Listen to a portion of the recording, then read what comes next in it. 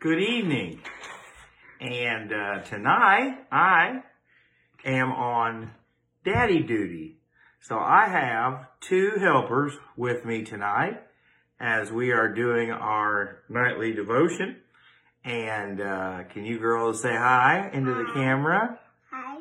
I've got Lydia and Leslie with me, our youngest child and our second youngest child. Yeah, you know? Okay. And we are tonight in Job chapter 26.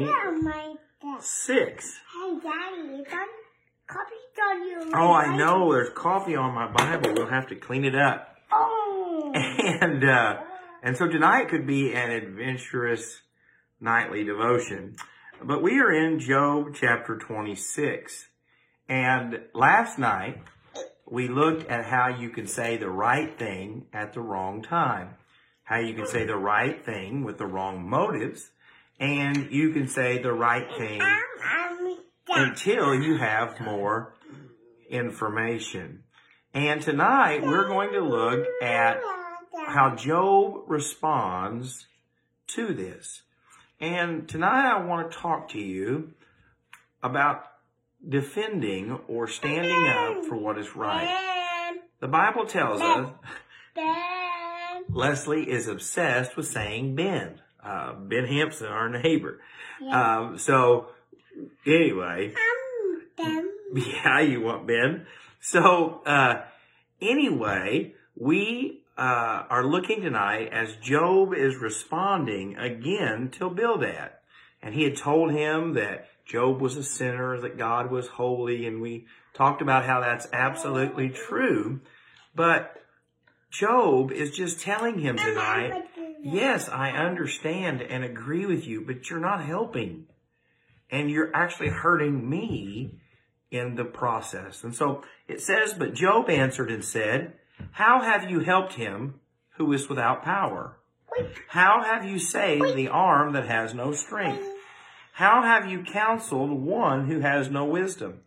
And how have you declared sound advice to many? To whom have you uttered words, and whose spirit came to you from you?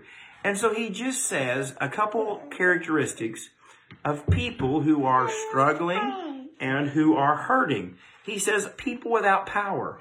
How have you helped them? He says people without strength. How have you helped them? People without wisdom. How have you helped them?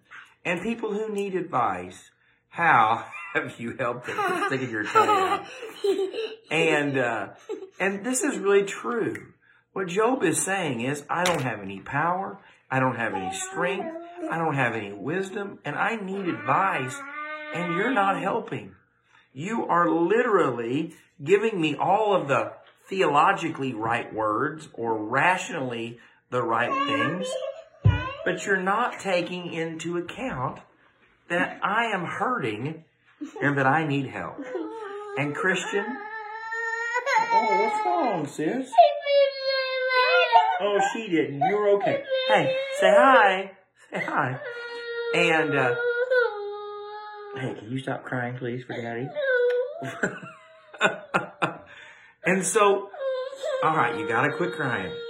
We're recording a video. No? And so, Job just says, here I am. She's being nice. It's okay. Job just says, I am hurting. I'm struggling. I've lost my family. I've lost my wealth. I've lost everything. And I don't need a lecture. I just need love. I don't need correction. I just need compassion. I don't need a lot of the things you're doing. I just need, oh, thank you, love. And so tonight I really want you to think about that.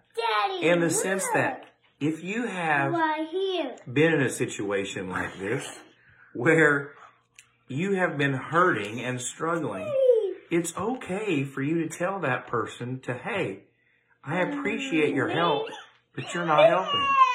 It's okay to tell that person who has hurt you, I have been hurt. It's okay to do that. But so many times we don't do that. We go to the people that have not been involved. Yes, but quit, please. Quit. And we tell other people instead of the people who have hurt us.